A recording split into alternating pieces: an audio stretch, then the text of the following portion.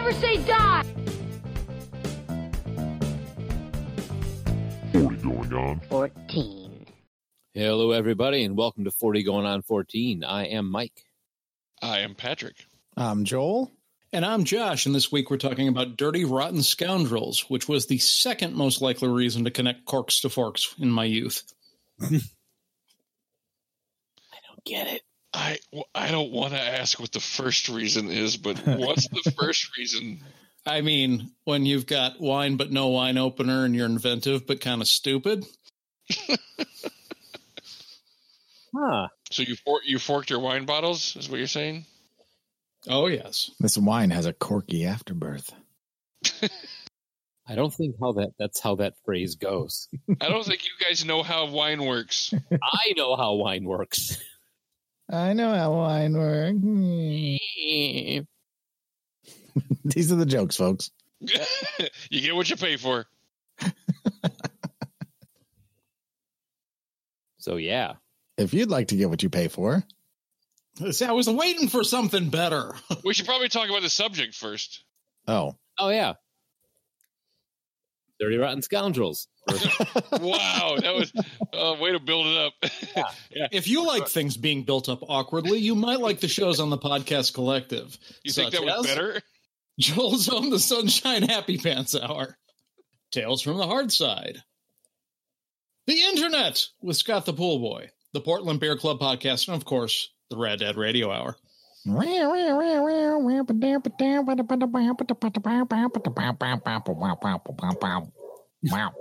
Started getting a little Primus in there. Yeah, it's slowly turning into a Primus song. Yeah, and if you're looking for our older stuff, iTunes, Blueberry, Stitcher, TalkShoe, Podverse, FM, NoonFM.com, Podchaser, and every pod directory that we could get our hands on. As Pat says, if you can't find us, you ain't trying hard enough. True story.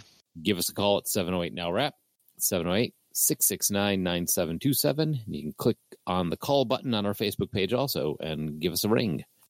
Now, the question of the age is, do we have any calls? No. I bet. If I were a betting man, I would go with no. So let's just roll with that. Is it about that time? Sure. Okay, yeah, we don't have any. We don't. I just checked. oh, that was so seamless, that stalling right there. The professionalism they're looking for when they log in to see us. We're so good at this. Yeah. Send us money. Send us money now. We like things. All right. About that time. This week in music, movies, and TV. Sporks. Did you say sporks? I Yeah, think he was talking about forks, so Oh. Joel is topical. I thought I was going to say corks. and corks. Forks. Dorks. Malorts. So, I Now still haven't. we're starting to sound like a Swedish podcast now. Bork, dork, a bork, schbork. Fruity, fruity, fruity, flip, flip, flip, flip, flip. I would listen to a podcast hosted by the Swedish so bad. I would love to have him and interview really serious people. I want to see the Swedish chef interview Obama, he'd be like, bork, bork, to the bork, bork, President Obama, bork, bork, bork, bork. I think that would be hilarious for about 12 minutes. Yeah, right? That has a definite shelf life. It's kind of like in that Space Ghost Coast to Coast thing. Oh, yeah. You know, How long was Andy Rooney doing it? He had like a ratatouille situation. His eyebrows were just kind of controlling him. He had a rat under his toupee. all right. Pulling on his eyebrows. Andy, what's that thing in your hair? Oh, darn it, I forgot to wear my hat. Okay, Pat went with June 10th, 1964. Aha. The release of Bedtime Story, the original version of this movie starring Marlon Brando, David Niven, and Shirley Jones. I thought there was an earlier one, and I could not, for the life of me, remember what it was. Yeah, Bedtime Story is a great freaking movie. Yeah, it's very funny. You don't think Marlon Brando and David Niven would play well off of each other, but it's great. Yeah, the scene when he's when David Niven is testing his legs and everything is just as funny in the original as it is in Dirty Rotten Scoundrels. Mm-hmm. I need to see this now. Yeah, you do. All right. So, music. The number one song in the land was Chapel of Love by the Dixie Cups.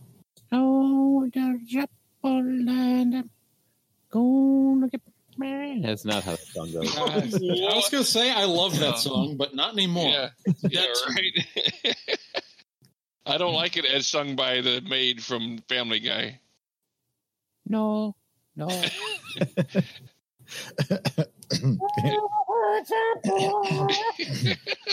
Stop. Sung by background Phil's maid. Oh, I thought that was Jimmy No Face just screaming. I'd be more angry if it was. Oh God, he's getting ready for Jimmy No Face. All right. It's not Joel? happening. All right. No. So the first concert of the Beatles World Tour began on June 4th. I got no face. I knew it. I was like, he's waiting to interrupt somebody with it. I figured the only way to get him to go, though, was to start talking. The first concert of the Beatles World Tour began on June 4th, with Ringo Starr absent during the first 4 concerts after collapsing during a photo shoot session due to tonsillitis.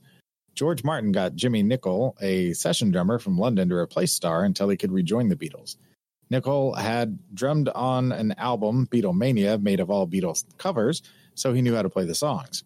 After a few quick practices, Nicol made 1 TV appearance and played 5 concerts while the Beatles, Denmark, Netherlands, and Hong Kong, and 2 in Australia. Ringo returned for the June 15th concert at Festival Hall in Melbourne, and Nicol left for Britain.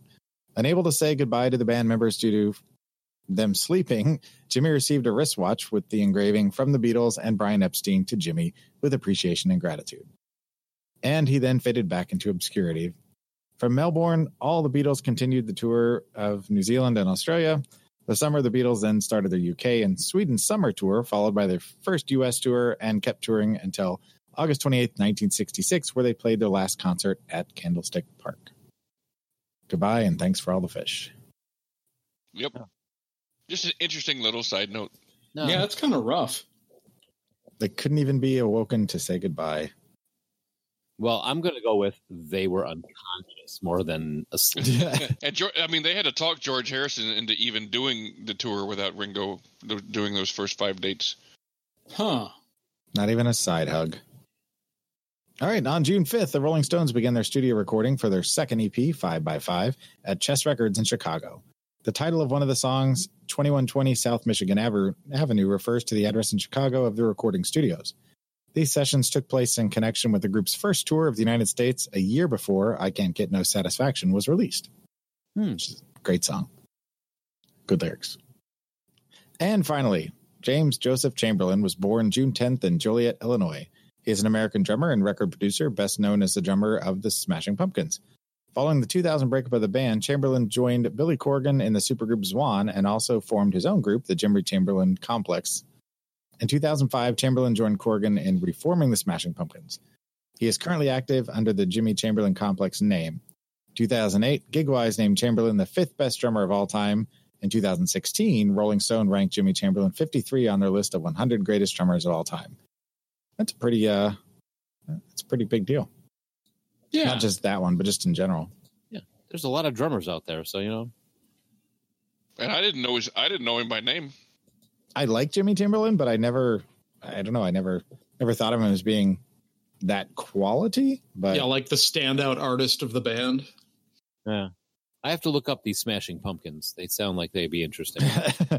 he is one of those drummers, though, kind of like Dave Grohl, where when you hear him, even if you don't know it's him, you can still tell he's got a very distinct style. Yeah, like another band that David Grohl was in. Foo Fighters? No. Nirvana? No, the Buzzard, something or other. Scream? No, he was in it. And Margaret. Them Crooked Vultures? Yes, them Crooked Vultures. He was also in Tenacious D, Propane. Pat, do you know them Crooked Vultures? No. You would like them. With Josh Homme and John Paul Jones. Yes, I was going to say Led Zeppelin's bassist. I couldn't think of his name. I think I actually would like them. Oh, yeah. Laura loves them. It's good stuff. Yeah. All right. Moving on to movies. The number one movie in the land was Viva Las Vegas, starring Elvis Presley and Anne Margaret. Speaking of, Hey, Her.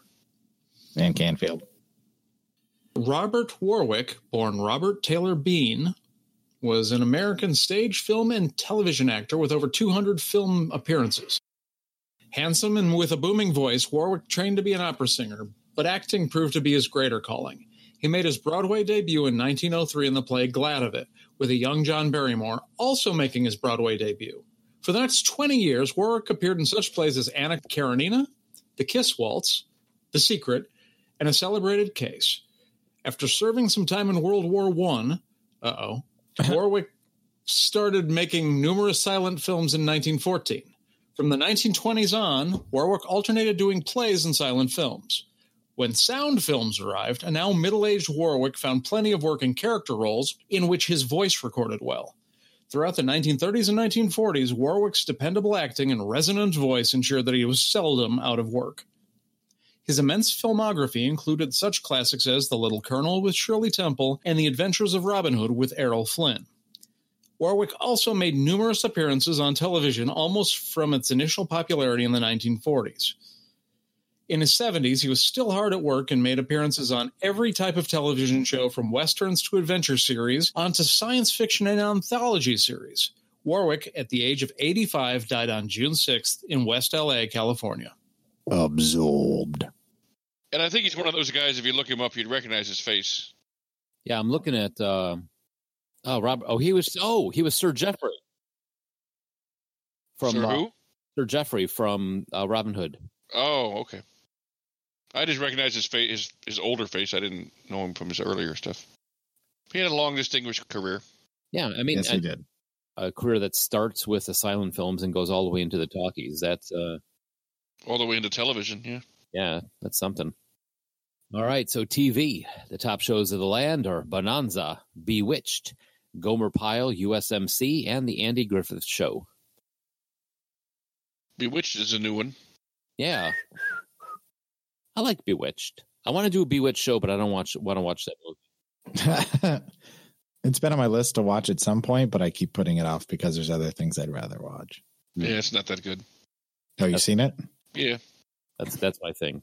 I mean, on paper, it should be decent, but I've not heard a single good thing about it. On paper, we should be making money for this. It was barely memorable. So. Yeah. All right, so Courtney Cox, who achieved her fame as Monica Geller on Friends, was born June 15th in Birmingham, Alabama. She's also appeared in several movies, such as the Scream franchise, and was a lead actress in the popular television show Cougar Town. Which I've also heard very good things about. Yes. Yeah, I watched a couple episodes. I liked it. I got to check that out. I don't know why I have no desire to see that. I thought it was like a Desperate Housewives kind of thing. And Laura informed me that it's a half hour kind of absurdist sitcom.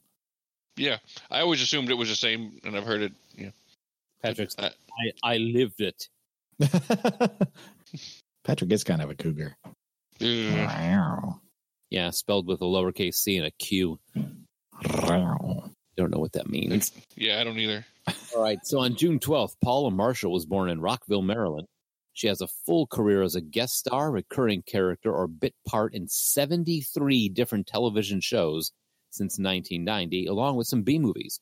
At one point, within 8 years, she starred in 6 different TV shows that were all canceled in less than a season. Jesus.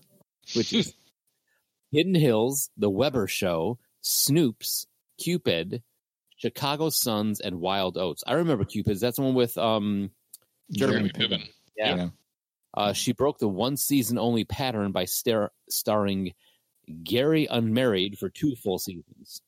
Probably most known for playing the reporter in the Not That There's Anything Wrong With That episode of Seinfeld. He's like Bruce Campbell. She can't get a show that stays on the air, which isn't true anymore, but used to be. Used to be. Or like, what's his name? Ted something. DiBiase. There you go, Ted DiBiase. Thank you. He was on a lot of sitcoms. Ted McKnight, I think is his name. He was on a bunch of He played Marcy's husband on Married with Children. That was like his longest running show ever. Everything else he did after that was canceled within 6 episodes of him joining the cast. Yeah, I remember seeing him pop up a lot, but you're right. I don't remember him anything other than Married with Children, actually. Like, Yep. that I can recall. It was kind of a well-known Hollywood curse. Like as soon as a sitcom brought him in as a, whatever, they're like, well, that show is on the way out. All right. So, finally, born June 13, Catherine Lucy Bridget Burke is an English actress, comedian, writer, producer, and director. She achieved fame with her appearances on sketch shows such as French and Saunders, as we all remember, and her exploring role as Magda in Absolutely Fabulous. Oh, now I know. For her role in the 1997 film Nil by Mouth. I didn't name it. It's a movie. No, I'm not. I'm trying to think. It sounds like something off of like Urban Dictionary. She won a Best Actress at the Cannes Film Festival and was nominated for a BAFTA. I figured you guys would recognize her from Absolutely Fabulous. Yeah, Ab Fab is probably where I'm going to recognize her from. But All right, moving on to sports. Peter Mark Such, born June 12th, is an English cricketer. An off-spinner, Such was brought into the Test arena in 1993, taking 6 for 67 in his debut and being the highest wicket taker for England in the series.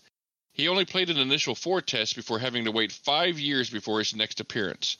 However, Such enjoyed a 19-year first-class career, including stints at Nottinghamshire and Leicestershire before joining Essex in 1990. It was at Essex where he gained most success. He is perhaps best remembered for hitting the winning boundary in the second day of a NatWest Trophy semi-final against Glamorgan in 1997. In 1999, playing in his final test at Old Trafford, he made the second longest duck in Test history from 52 balls against New Zealand and earned a standing ovation. So he just like squatted down and just stayed there for a while. I guess, hey, look at the size of that duck. I've only seen one duck longer than that ever. Keep ducking. Okay, so 2 things. One, Leicestershire. Leicestershire, thank you. I didn't want to interrupt you, but it was I knew there was an easy way to pronounce that. I just couldn't. Also, I realized while you were doing that there are people that could have been listening to our show for years and have no idea why we talk about cricket because we started the gag like 4.5 years ago. Yeah, that just occurred to me. Well, because cricket is sports. Yeah. It's the most popular sport in the world. Next to soccer. So weird. Yeah. I think it has to do with a lot with our confusion about it. Yes. Well, for sure. And that's the thing is someone who was around from the beginning would get that. But like you could have been listening to the show for 3 years and it's just like, I don't know. They occasionally talk about cricket. Second longest duck. The second longest duck in the next maiden. Mm. And then lastly, in sports, Raimondas Sarunas Marciulionis, born June 13th, is a Lithuanian retired professional basketball player. One of the first Europeans to have great success in the NBA, he is widely considered as one of the greatest international players of all time. In the 1988 Summer Olympics, together with teammate Arvydas Sabonis, Marciulionis led the senior USSR national team to the gold medal.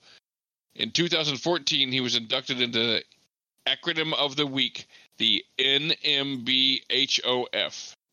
Jesus, did Josh piss in your cereal or something this week? Oh, no, I know this one. That stands for No More Big Hairy Old Frenchmen. Gerard Depardieu is going to be upset. I was just about to pull that name. Oh, damn it. Sorry for your luck, Gerard. Sorry, Ted DiBiase? Is that better? How about Len Bias? Ah. No, sorry. That is the Naismith Memorial Basketball Hall of Fame. Sorry, you were very close. Was he? Yeah. No. One of these days he'll get it. Yeah, I don't think so. We seem to be getting further away. And lastly, Marciulionis became a member of the FIBA Hall of Fame in 2015. That's it for the twee. Play us off, Keyboard Joel. All right, so back in 1988, they said, hey, you remember that movie, Bedtime Story, back in 1964? And everyone said no. Yeah, I don't think they said that, Mike. Flip, flip, flip, flip. And after they all went out to watch it, they came back and said, damn, that was a really good movie that I never heard of. Let's remake that. Let's remake this, yes. Who do we got that's hot right now? Oh man! So they said, "Hey, why don't we get Steve Martin and Michael Caine to be in this movie?" Or Is Ted You mean McKnight available? Sexy Michael Caine? of course, sexy Michael Caine. Is there any other kind? But before they did that, do you know who they? I don't know if you put this in the trivia. Did you put that in the trivia? All right, I was gonna say because that's where I was gonna allude to. Like, who do we got that's hot right now? Well, this video just came out. Yeah, we'll get to it. We'll get to Wait that. for it. All right, I won't spoil it then. Keep it in your So, pants, man. wealthy native Brit Lawrence Jameson living in Beaumont-sur-Mer. Beaumont-sur-Mer. Yes, that place on the French Riviera earns most of his money through big cons on wealthy, unsuspecting women. With the help of his associates, corrupt police inspector Andre, who provides with him most of his intel, and his butler Arthur, he pulls scams such as pretending to be a foreign deposed prince who needs money to finance a secret war to liberate his people. Beaumont-sur-Mer, thus his world, is invaded by the brash American Freddie Benson, another con man whose targets are also wealthy, unsuspecting women. Lawrence believes Freddie is the Jackal, a con man whose true identity is unknown, but is known to be working his way through Europe. While Lawrence works on thousands of dollars per scam, Freddie is only in the tens or lucky hundreds of dollars. Lawrence's efforts to get Freddie out of his territory are unsuccessful, so when Freddie figures out that Lawrence is a con man like he decides to blackmail Lawrence to work with him. That is written by Hugo from IMDb. That was much better than the half a sentence that IMDb actually did have for this. He's pretty boss. Yeah. I'm thinking that guy's actually Huggo. Huggo? The 2 G's give it away. Oh, okay. That guy's Huggo. From Toy Story 3? Yeah. And he's pretty boos. No, that's a lesser known Batman villain, Huggo. A.K.A. Bane. That's what Bane's wife calls him, Huggo. Go. She's in a wheelchair, too. Oh, that's Huggo for you. Brrr. Breaks my spine, but you gotta love him. Always be coming in here, letting me up. So this is Real quick though, Get it out of your system. I'm going to take issue with the one sentence in that it says Lawrence believes Freddy is the Jackal. Lawrence never believed Freddy was the Jackal. They were talking about that he was in Beaumont-sur-Mer. He was around there working. So Yeah, but I mean, it was never expressly said because I think that Lawrence believed that Freddy was was not good enough to be the Jackal because the Jackal was renowned, even enough to get into the papers. Well, there was the implication. We're not going down that road. No, I don't. I disagree with that in there. I don't think he ever thought he was the Jackal. That's just But the implication. No one's getting hurt, are they? Clearly, you're not in any danger. All right. So this is directed by, and the first time I found this out, it surprised the heck out of me, Frank Oz, the voice of Fozzie Bear and Miss Piggy and Yoda and all the Muppets that you love. And Kermit the Frog, even. Which is not what Joel just did. That is what I did. He also played the county clerk in Blues Brothers. He did. This is written by Dale Launer, who has done other things such as Love Potion #9, which I remember that being pretty good. Yeah, it's not a bad movie, actually. My Cousin Vinny That's a very good movie. and Blind Date. That's an okay movie. Ooh, and Ruthless People. That's good. Ruthless People was better than the reputation it has. Yeah, and then the original writers of it, Stanley Shapiro and Paul Henning, who did, along with Pillow Talk, did That Touch of Mink, Lover Come Back, a ton of old classic black and white movies, and also episodes of The Dick Van Dyke Show and Beverly Hillbillies. So I thought they were a law firm. Shapiro, Henning, and Launer. it sounds like it, doesn't it? It really does. Mm-hmm. All right. So this stars Steve Martin as Freddie Benson. Who? Yes. Sexy Michael Caine as Lawrence Jameson. Glenn Headley is Heady. Headley. Oh, No, it's Headley. startled me. Gave me a scare.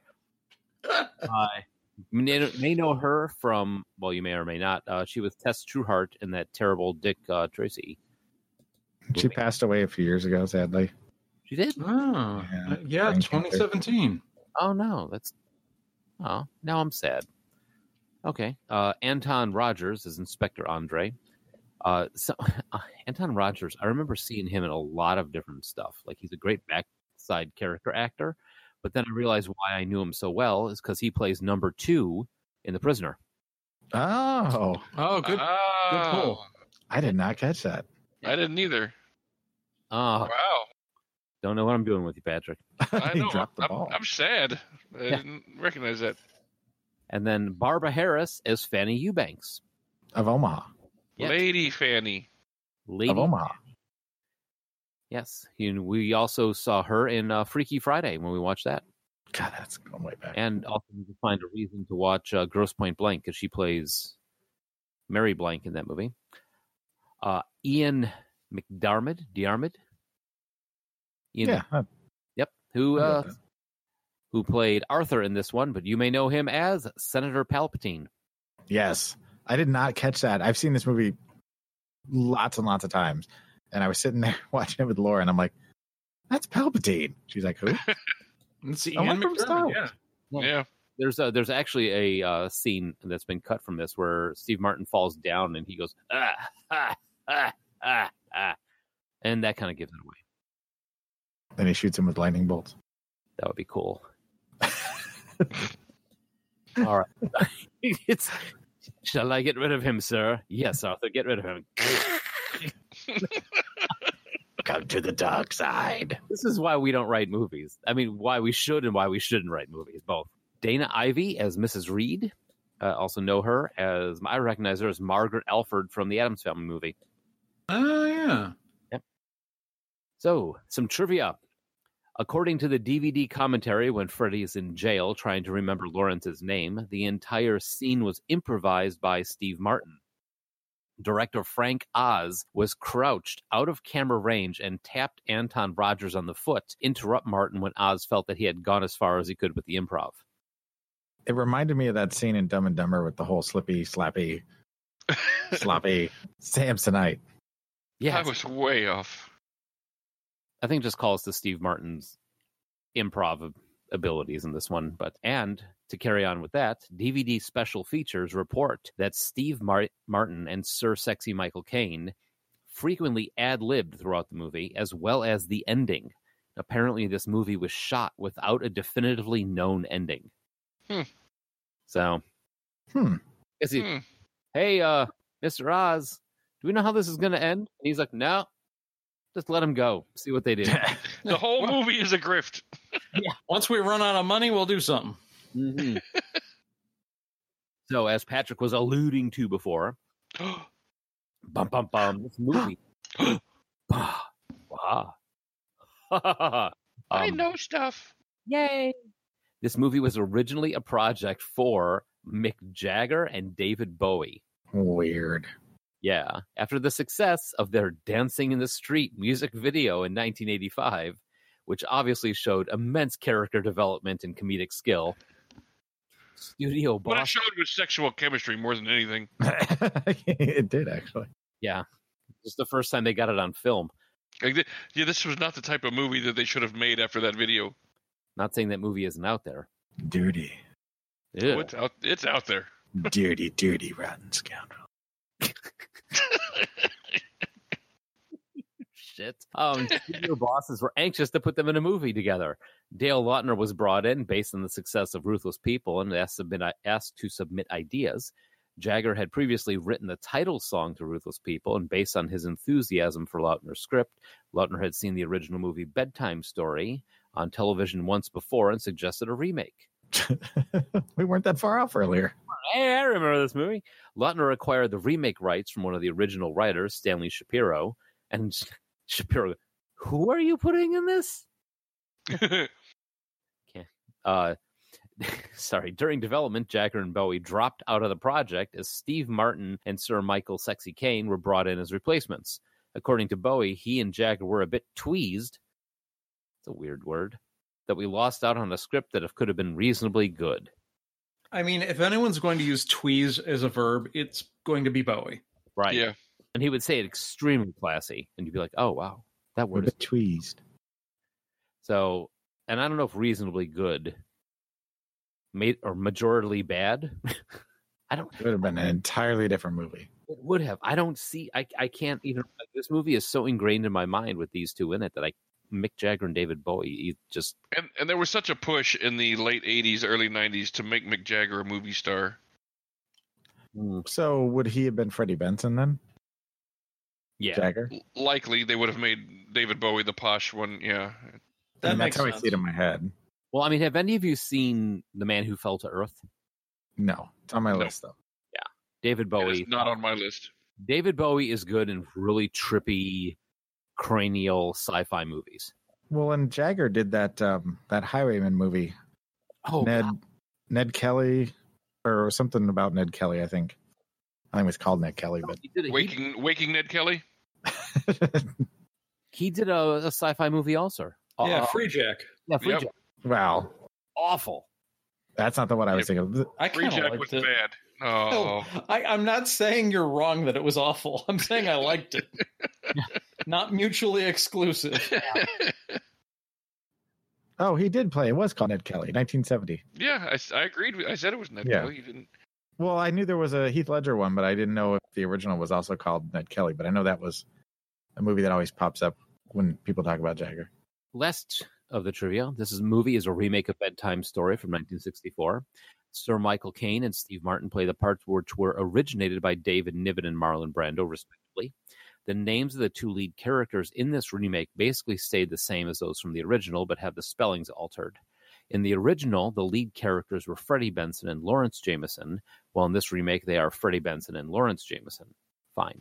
Also, Fanny Eubank in the original is Fanny Eubank from Omaha in this movie, while Janet Walker Shirley Jones in the original became Janet Colgate in this movie. Started running out of steam on the trivia. Trivia. So they changed the spelling of two names and changed the last name of one. That's it. Yeah, that's it, really. That's not good trivia. Like I said, the trivia was running out of steam. Well, yeah, and I think Mike realized that it's not so much that it's not good trivia. It's not good trivia for podcast when he read the exact same thing twice to show how different they were. Shut up, man. Freddie Benson was changed to Freddie Benson. It's a visual thing. This the banner on this one's just going to say Freddie Benson. All right. Now, I hope to God this is not a first viewing for any of us. Oh, no. Yeah. No, not at all. This is easily in my top 10 favorite comedy. Oh, me too. And I'm really picky and usually differ from you guys on comedies. I laugh out loud at this movie every single time, even though I know it's coming. For sure. The play off between Michael Caine and Steve Martin in this is so good. The chemistry between the two of them, just hating each other at the same time, working together, knowing they're ad-libbing through it, makes so much more sense on how well this bounced back and forth between the two of them in the scenes where they're in, especially like in the prison scene or the idiot boy scenes. Ruprecht. Just good. I'm glad we're finally doing the show at the end of the year, because for years I've wanted to do this in December because I keep forgetting it's not actually a Christmas movie. There was a really earwormy advertisement when this was coming out, with them singing "Arrest These Merry Gentlemen." Oh, so yeah. for like the rest of my life, I thought I associated it with Christmas because of that ad. They did a lot of Christmas themed advertising for this. There was one where they were stealing money out of the Salvation Army bin, and there's a couple. There's like 3 or 4 different ones. There was So for years I forgot this wasn't actually a Christmas movie. So every December for like the last 3 or 4 years, it's like, hey, why don't we do this? It's a Christmas movie. And you guys are like, no, again, it's not. You're thinking of Trading Places. the one scene where in one of the teasers where Michael Caine and Steve Martin are walking along the dock, and Michael Caine pushes the old lady off the pier, and Steve Martin shoves a kid's face into the cotton candy. Apparently, there was a huge thing that everybody was expecting that scene to be in the movie, and when it wasn't, there was a little bit of. I wish they did that more in Hollywood. I wish they filmed trailers specifically for the trailer. Like, I wish they were like, they didn't just take scenes out of the movie. I wish they filmed trailers. I wish they would stop giving me the whole freaking movie in trailers. Right. That's why I wish they would start it, just so that have a whole new thing that kind of gives you an idea of the movie, but doesn't tell you anything about the movie. Yeah, like and I Love Her to Death. Is that the one where he brings the two ex-wives take Death Becomes Her? Death Becomes Her. That's what I'm thinking. It's like the trailer for that one had a ton of scenes that were never in the movie, and the movie was still fantastic because it gave you enough to know the comedy and everything that was going on in there, but it wasn't enough to spoil anything for you. I don't know. The trailers back in the day were like 3 minutes long and usually gave you the entire story. And people complain too much though when there's a scene that's not actually in the movie. They're like, "Where was the scene I wanted to see?"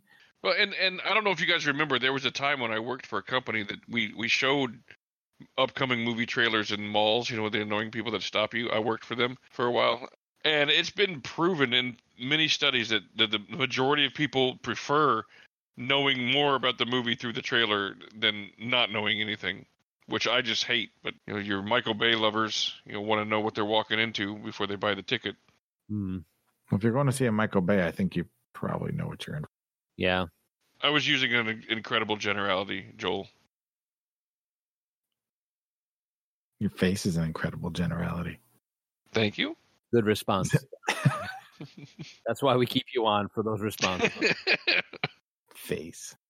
The thing is, I know I've seen this a ton of times, but I can't recall seeing it for the first time. Yeah, I don't either. I know I was a kid, but I have no idea when it was. I'm sure I didn't see it in the theater. That's the only thing I'm sure of.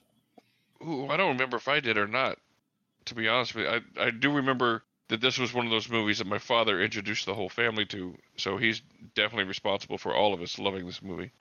Oh, yeah. And hands down, my favorite scene in the movie is Ruprecht. The urination scene when he's at the table, I was giggling. As soon as I knew it was coming, I started laughing. And May I was take getting your looks like- trident, sir? She's like, "Why do they have a trident?"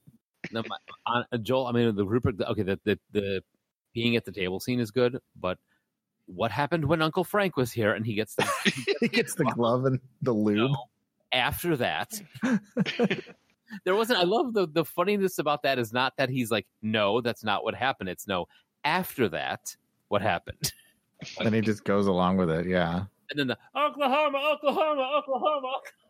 He's going to love the wide open spaces. You know what happens, Freddie, when you bang on your pots? You're all out of pots. Amazingly good movie, well written, and I hate to say the thing's gonna be another one of these shows where we're just like, yep, we love it. I think my personal favorite scene is when he's testing Freddy's legs in the wheelchair. Tickle, tickle, tickle. And he keeps hitting him harder and harder. But my name isn't Dr. Emil Schaffhausen. The third. He gets the running start and just whacks him. So excited, he's crying. And just watching it, you know, this time I was because this is I don't even know how many times I've seen this movie. I love it so much, but watching it this time, I was watching through the eyes of Janet, you know, knowing the whole time that they're trying to scam her and watching her just keep them on a string and make them, you know, it's a interesting movie to watch from her perspective, knowing that she's, you know, playing them the whole time. Yeah. That's something I was going to bring up. Is Glenn Headley's performance is just the first time I saw it, I was duped because I was just like, oh my gosh, she's so sweet and she's so nice, and these guys are taking advantage of her, and I felt bad for her. And then, Yeah. as soon as you figure Her it out, performance had so many layers because yeah, she had to like keep it together to look like she's, you know, a sucker for them, but also not look too much like a sucker because, you know, watching it and, you know, again, she can't look like, you know, she doesn't know what's going on. She has a really good performance for a comedy. yes, She's funny, but she doesn't try to overpower the ridiculousness between the other two. Right. She's a perfect straight man while still being not straight. I mean, it's a great role. Yeah. Yeah. I also want to call out Ian McDermott as Arthur. Like, every scene with the butler is just amazing. Yeah. he's got some of the Welcome to hell. What do you say? yeah, some of the funniest bits because he's just completely deadpan and dry and just says his line and walks off and just drops it. Mm-hmm. I could like, so what role am I playing? Remember the Emperor, but he's a butler. All right, we'll run with that. Can I shoot lightning from my fingers? No, not this time. Well, maybe you can, but we won't show you do it. Maybe in Dirty Rotten Scoundrels 2. Is that something you can do naturally, or was that an effect? I'm not sure. Would you like to find out? They're dancing. Oi! I heard the music and I crawled all the way up. I mean, it's And you're dancing. Oi! Get up and dance, he says. The sailors. the sailor scene. You be a dear and hand me that super glue solvent, please. I just legitimately, I put this movie in and I'm happy. Yeah. For 2 hours, I'm happy. And it's a comedy that's 2 hours that doesn't feel like 2 hours. No, this is not a movie that I have ever watched and looked at my watch while I'm doing it. Because sometimes I won't lie, there's been more than a few movies on this show where I'm watching it and just like, Jesus, I got 45 minutes left. It's like, Yeah, there's been a lot of that. yeah. And I'm not looking at anybody in specific, Joel, but some of these choices, what? I just looked over my shoulder. I was trying to figure out who you're talking to. Yeah. That guy behind you. Oh, hey, Frank. I thought it was Yeah, Phil. no. You got a background, Frank?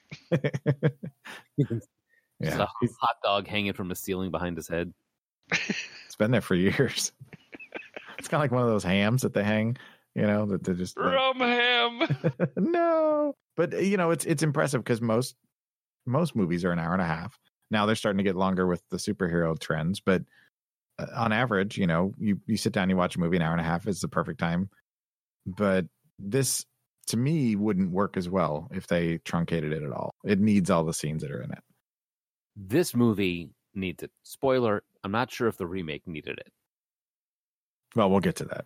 Yeah. Josh, what's your favorite scene, Josh? I was not expecting follow-up questions.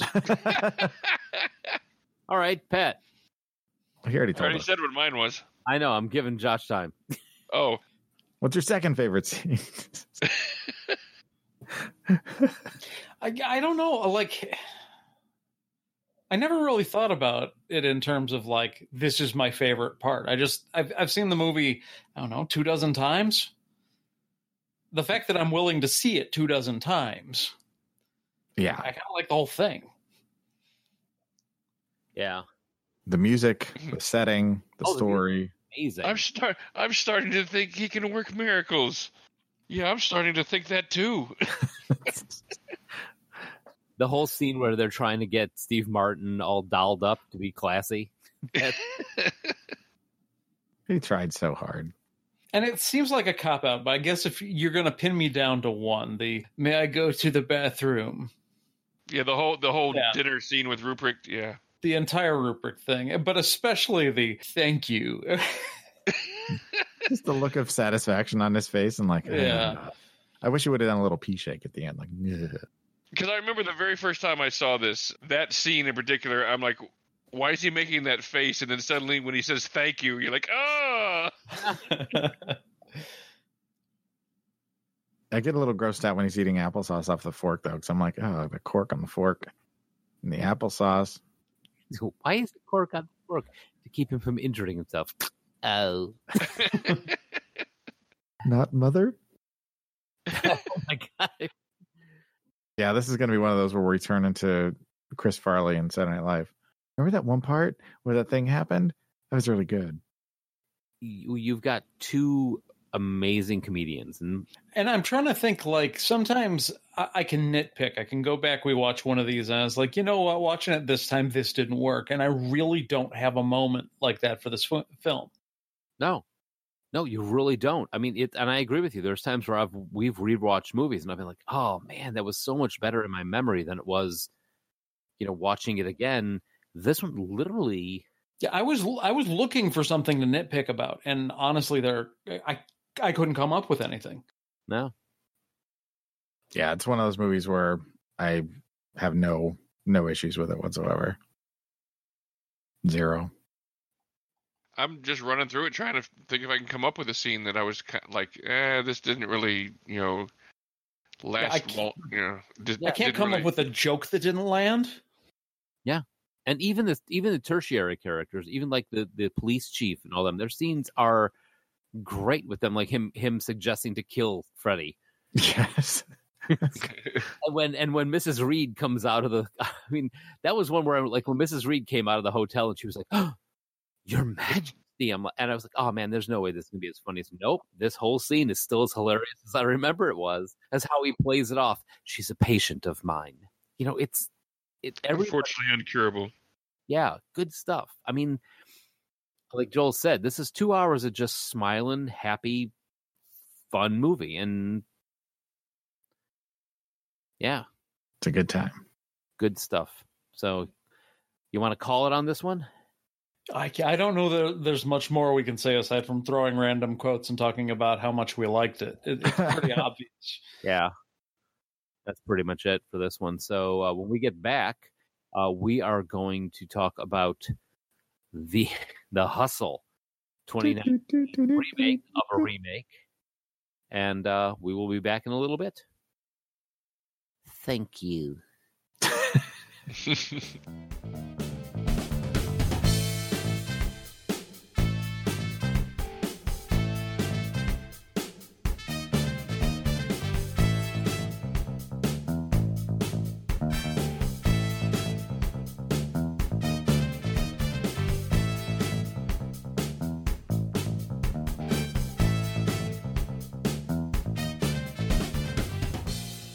In 2019, they said, hey, remember that movie that nobody remembered called Pillow Talk? What? Wait, was it Pillow Talk? Bedtime stories. Bedtime Stories. What was Pillow Talk? Pillow Talk was another movie those guys wrote. Oh, that's right. Which is another good movie. Anyway, well, they remade that, and it came out really good. We should remake it, because there's no way it can't be good, said Chris Addison, the director of this movie. Also, The good news is the remake of this movie will be great. That's the way. That's how it works. Also known for directing such things as Breeders. I don't know, Veep, something thick of it, and Playing House. Veep is the Julia Louis-Dreyfus show that's got a lot of acclaim. Oh, yeah. Won a ton of awards. And I don't know the other stuff, but a lot of TV. It's, rewritten with Stanley Shapiro, Paul Henning, and Daryl Launer from the previous one. Jack Sheffer is the guy who jumped on this one, who is also the writer for Black Widow, the new 2020 movie, and the 2021 TV show on Disney Plus called WandaVision, and then Timer. I'm excited for Black Widow, and WandaVision is and Olaf's Frozen Adventure. Oh, we For lost me Frozen? Well, not Olaf's Frozen. That's a side gig for Olaf. He's kind of like got hustles on the side. So this starring Anne Hathaway as Josephine Chesterfield, Rebel Wilson as Penny Rust, Alex Sharp as Thomas Westerberg, Ingrid Oliver as Bridget. Ingrid Oliver.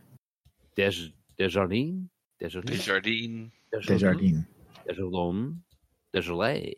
Did you guys recognize her, by the way? My fellow Whovians? Deja vu? No, Ingrid Oliver. No, I didn't. She was on Doctor Who. She was Osgood. What? I believe you, but since Osgood wore glasses, I'm the guy that would be fooled by Clark Kent. Yeah, she was the super nerdy Doctor Who Uber fan that like dressed with the scarf and had the question marks on her shirt and was a nerdy scientist who I wish she would have been a companion, but she was only in a few episodes. I think at this year's Gen Con, I'm going to shave my face and not wear my glasses and see if Josh recognizes me. Josh is like, "Where's Pat?" We should all do that. I'm look. waiting here for the guys for 3 days. And Sarah's just like, I don't know what to do with this. So moving on. Sorry. Emma Davies as Kathy. Dean Norris as Howard Bacon. Timothy Simmons as Jeremy. Rob Delaney as Todd. And Tim Blake Nelson as Portnoy. I totally missed Tim Blake Nelson. Who is Portnoy? You know him from well, most of you guys would know him from Oh Brother Where Art Thou, but Yeah, he's in Watchmen right now. done a ton of stuff. Yeah, he's a really good actor. But I don't remember him in this movie at all. Oh, yeah. In The Incredible Hulk and The Ballad of Buster Scruggs. There's a lot of this movie that I think I phased out for. We're not there yet. Trivia. No. Trivia. The hotel suite that Thomas stays at has the brass plate on the door that says Sweet Caroline. Huh. Da, da, da. Yeah, we caught that. Yeah. I missed that.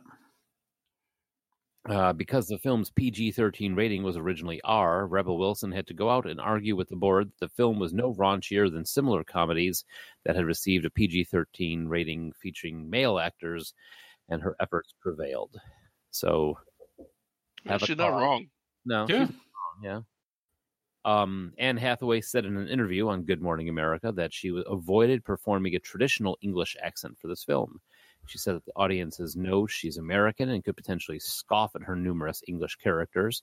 So because her character Josephine is a con artist, Hathaway performed as if maybe Josephine is not actually English at all, but speaks in English accent as another con. It's a con on a con. It's like a con Oreo. It's an anaconda. If you can do a decent English accent and you're a con artist and you're trying to pass yourself off as like posh, that'd be a definitely way to go, because there's nothing that fools Americans into thinking you're sophisticated faster than an English accent. It's true. Well, some English accents. But it's funny because I'd venture to say almost all of them. I mean, even a Cockney accent will get some people to like, oh, aren't you fancy? there's a lot more English actors that do an American accent better than the other way around. But there are a few Americans that do a really good English accent. This is filmed in Mallorca. Mallorca. I almost took that entire trivia point from you because I'm like, there's 3 words, and he's going to blow one of them up. Shut up, man. Which has one of the most interesting flags I've ever seen. It's orange and yellow stripes on the right with a field of purple on the left with a castle sideways on it. Huh. It's in the Mediterranean. Mm-hmm. Yes. It's supposed to be a beautiful place. Well, it is. We saw it. Yeah, it looked really like a great place to have a vacation. That's actually ties into my biggest positive for this movie is that the cinematography was amazing. Oh, yeah. But I wonder if I'm going to be alone on this one. last trivia. Alex Gammon, the actor playing the waiter on the train featured at the beginning of the official movie trailer, is an Olivier Award-nominated actor who starred in the stage adaptation of The Dirty Rotten Scoundrels at the Savoy Theatre in London's West End. In the stage production, he starred opposite Robert Lindsay and played the role of Freddie Benson, which was played by Steve Martin in the original 1988 movie Dirty Rotten Scoundrels and by Rebel Wilson in the remake. So that was kind of cool. So I watched this movie for this show. And I would like to throw in there, if anybody's not seen the original, go watch it. Okay, now this one. Well, here's the thing is this movie, they panned the hell out of this movie. Yes. I was excited for it because I like Anne Hathaway, and I have nothing against Rebel Wilson. And I heard the reviews, so maybe my expectations were set at a certain level, but, like, I don't think it's fair. Like, I'm not going to say it's anywhere near as good as Dirty Rotten Scoundrels, but this was a hell of a lot better than I thought it was going to be. Well, and usually IMDb, I can be pretty comfortable with their rating system that since it's primarily by people like us, it's usually pretty good. Like if it's above a 6, then it's something that's going to be decent. This had a 5.3. So I was like, all right, Borderline. Yeah, it's something that got so much hate that maybe there's a little bit of taint there. And I actually walked away from it feeling like, no, it's not the original, but it was a decent comedy. Okay, I think Joel and I are on the same page. Let's hear from the other side of the peanut gallery.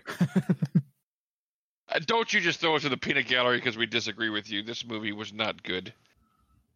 I like Anne Hathaway not as much as a lot of people do. I don't dislike her, definitely, but I don't love her like a lot of people do. I'm kind of, I like her, and I'm already over Rebel Wilson. It took maybe 2 movies for me to be like, yeah, you got one shtick and that's it.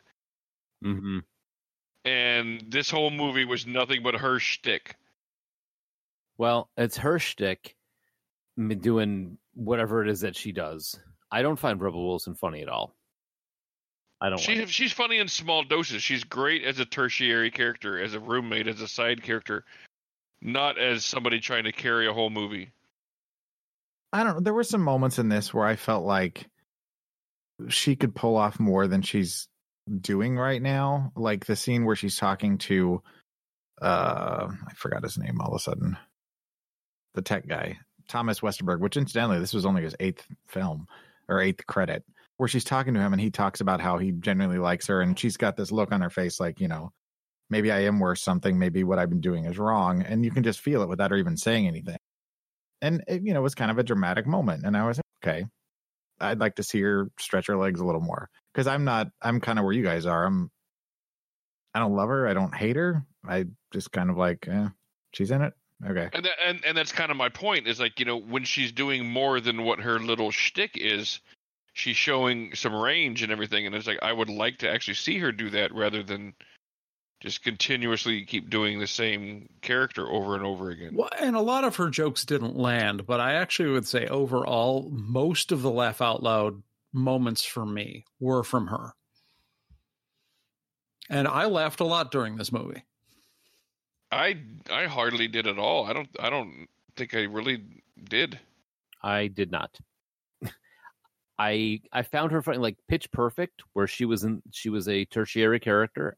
She was funny. It's just she's good on the peripheral. I just don't think she's, like Pat said, she can't carry the whole movie. She can't carry the whole movie with that shtick. Right. We don't yet know if she can carry a whole movie because she keeps trying to do the same thing and nobody's reining her in. Well, I'm interested to see her in Jojo Rabbit, because she's in that one, and I'm relatively certain that she's not playing the same shtick in Jojo Rabbit. Yeah, that'll be a good judge. Yeah. Good litmus test. I will say that Anne Hathaway, it's interesting that they talk about her English accent in the trivia, because the English accent wasn't the one that was killing me. It was the Dutch accent. That was not good. But again, she's playing a con artist, so I don't know. Maybe she should. It's only got to be good enough to get by the mark. In reality, outside of Hollywood, like if you were a con man, you really only have to get past the mark with your accent. It's not like they're going to Amsterdam. Yeah, on the regular. Yeah. I don't know. It stuck out to me as being just really bad, like someone doing bad improv bad. Yeah, it sounded almost like Austin Powers. Yeah, Goldmember, for those of you that don't remember the Dutch character. Yeah, Goldmember, my Faja. And it was in most ways pretty much a direct remake. Most of the set pieces were exactly the same. I did like their take on the Ruprecht.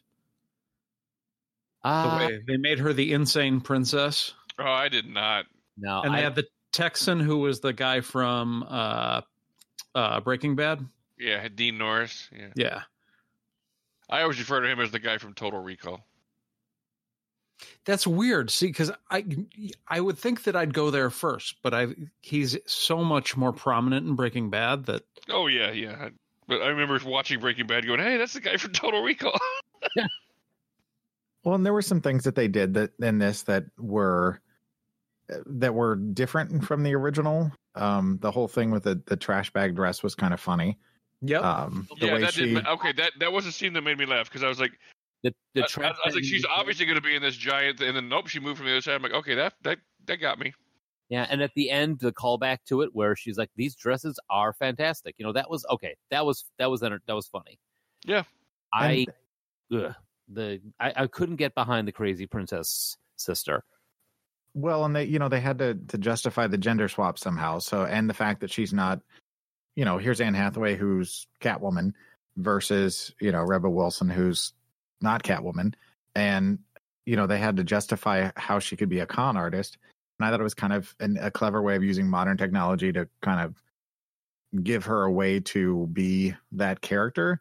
But one thing I noticed that we talked about in the first half was when the movie ended, we were talking about it, and I'm like, it felt like it was, less time, which it was, but it felt even shorter because they did truncate a lot of the stuff and they shortened the scenes. Like the whole scene with her being the princess took less time than the whole Ruprecht scene plus him getting, into character.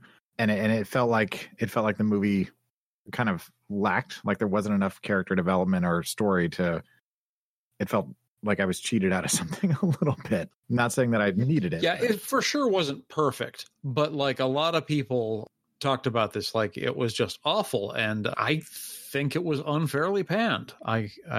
It's nowhere near as good as Dirty Rotten Scoundrels, but I don't know. I wasn't looking forward to watching it, but by the end of it, I was like, that was pretty all right.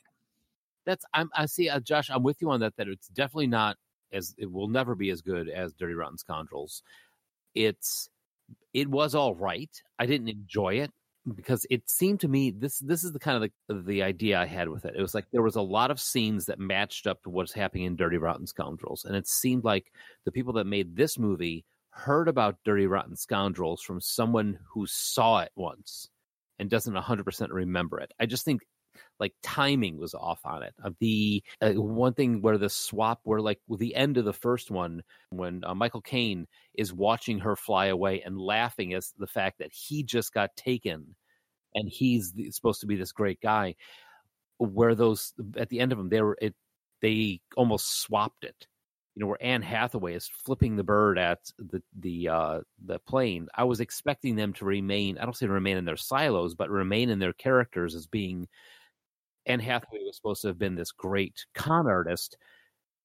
Wouldn't she have the respect for getting conned and let Rebel Wilson do the freak out scene? I think she was true to her character. I mean, she was not a good person. She was not completely together. She was petty and vengeful. And that's the thing, is like you're expecting her to be true to Michael Caine's character, not to the character she was actually playing. Okay, I can give you that. That was one of the big differences with this is Rebel Wilson's character was much more sympathetic and genuinely, I feel like, a good person deep down, but Anne Hathaway was not. She was not like Michael Caine, who was kind of the good person deep down. That was what I was going to say, is like, Anne Hathaway's character was definitely not the classy type of con man that Michael Caine's character was. Yeah, they flipped all of that. Right. She lived the classy life, but that didn't make her like a classy person. Right. Mm-hmm. Like she wouldn't be the type that would just graciously accept defeat like Michael Caine's character did. Mm-hmm. Yeah. Like Lawrence did. Yeah, she was true to that character. The character that they wrote for this movie, which was different, was a flip of the story that we saw in the original. But, if you guys were to have seen this, speaking specifically to Mike and Pat, and had never seen Dirty Rotten Scoundrels, I mean, do you think you would judge it differently, or would you still say, it wasn't very good? I don't understand the question. The problem wasn't that, I was judging it against Dirty Rotten Scoundrels. The problem was that I just did not enjoy Rebel Wilson's performance. And that might be the dividing line, is because I found her funny and you didn't. Like, I think we can agree that Anne Hathaway was okay, but nothing special. So the movie lives or dies on how you take her performance. Right. And that really is our dividing line. I think you're right about that. There you go. We're going to do thumbs up, thumbs down? Well, that was quick. I mean, we got anything else to say about it, though? I mean, do we have favorite scenes? I would have to go with the opening and closing, the bookmark of the whole thing about the trash dress. That was probably the best scene to me. I actually liked the redo of the she's blind, the Penny's blind scene, where she's going to give her a snack and she's got the French fry in the toilet. As obvious as it was, it was funny to me. And I don't like lowbrow humor, but that one got me. That is kind of weird that you would choose that scene out of all the stuff that was gone, because I know you don't like that. Like if she'd peed on it or like wiped it and poop, it would have been too far for me. But just for me, it was just the performances, the expressions on everybody's faces. She wiped it under the rim, though. okay, with even though I wasn't 100% behind, I was 97% behind the crazy princess thing, because when she shouts "Release the peasants," when she actually the butler, that was pretty funny. That I found, I laughed. Well, and I kind of like the use of the prima nocta thing, which if you don't know what that means, you're not going to get the joke. But if you knew what that meant, it was funny even before she explained it. I thought that was pretty good. Yep. And Anne Hathaway's laugh at that too was pretty funny. Ah, that was unforeseen. That was that. Okay, I'll take it back. I did laugh at that point. And there were moments that I didn't laugh at, like the whole slapsticky jetpack scene. Oh, yeah. Yeah, that wasn't funny at all. I guess maybe we do have nothing more to say about this. I mean, it was a movie that I watched. That's pretty much my feeling on it. I have movies that we've watched that I hated more. So, I mean, that's Definitely not the worst thing we've ever watched for No. this show. Not in a long time. It's a remake of a movie that I love, so I mean, it's almost hard to watch it without being having Michael Caine and Steve Martin sitting in the back of my head. Yeah. So I think that is the one issue I had with it, is like when you said think about watching this movie without ever having seen the original, and I'm like, I don't understand. I've seen the original so many times. I don't remember not knowing about this movie. You know what I mean? This and Clue are two movies that I would love to like wipe my memory out and watch again for the first time. Well, And Memento. Alzheimer's right around the corner. You never know. Oh, I'll keep my fingers crossed. I mean, we could all be there. I mean, hell, if we all get it, then every show is going to be a new show. That'll be so much more fun. 80 going on 18. We'll just have one topic we do every week. Next week, yeah, the Clue Show. Have you seen this podcast? It's 4 assholes that all have Alzheimer's doing the same movie every week. Show's different every time, though. I don't understand it. Sometimes I give it a thumbs up. Sometimes I give it a thumbs down. It's a train wreck, but I can't look away. So what do we got on? Wait, are we? Yeah. I don't know, thumbs down. What we got here? I'm guessing Joel and Josh. Thumbs up. Yeah, thumbs up for both. Yeah, the original definitely like 16 thumbs up. And this one I'd still give a thumbs up. I enjoyed it. Okay. Pat? I am a thumbs up, thumbs down. Obviously. Thumbs up, thumbs down. No surprise there. What? I am shocked. Dun, dun, dun. What are we doing next week, Joel? Although this movie did make me want to go to Mallorca. Next week, we're going to talk about our Talk about our boobs. boo-boos. Well, All right, then. It is the injury show. We're going to talk about like major catastrophic injuries, things that wounded us, sent us to the hospital. I know we did like a health show before, but this is more like the grievous injuries. So, yeah, it's going to be a real upper. Joel has been dead this whole time. So if you have anything to say about Dirty Rotten Scoundrels or maybe The Hustle, let us know. It's 708 Now Wrap. That's 708-669-9727. Yeah. Yeah, if you're looking for older stuff, iTunes, Blueberry, Stitcher, TalkShoe, Podverse FM, Noon FM, all over. Leave us a review on Podchaser, please. Next week, we're going to injure ourselves just for you guys. Kind of. Ow. You're going to kiss my boo-boo and make it better? Maybe. All right. Have a good night. Thank you.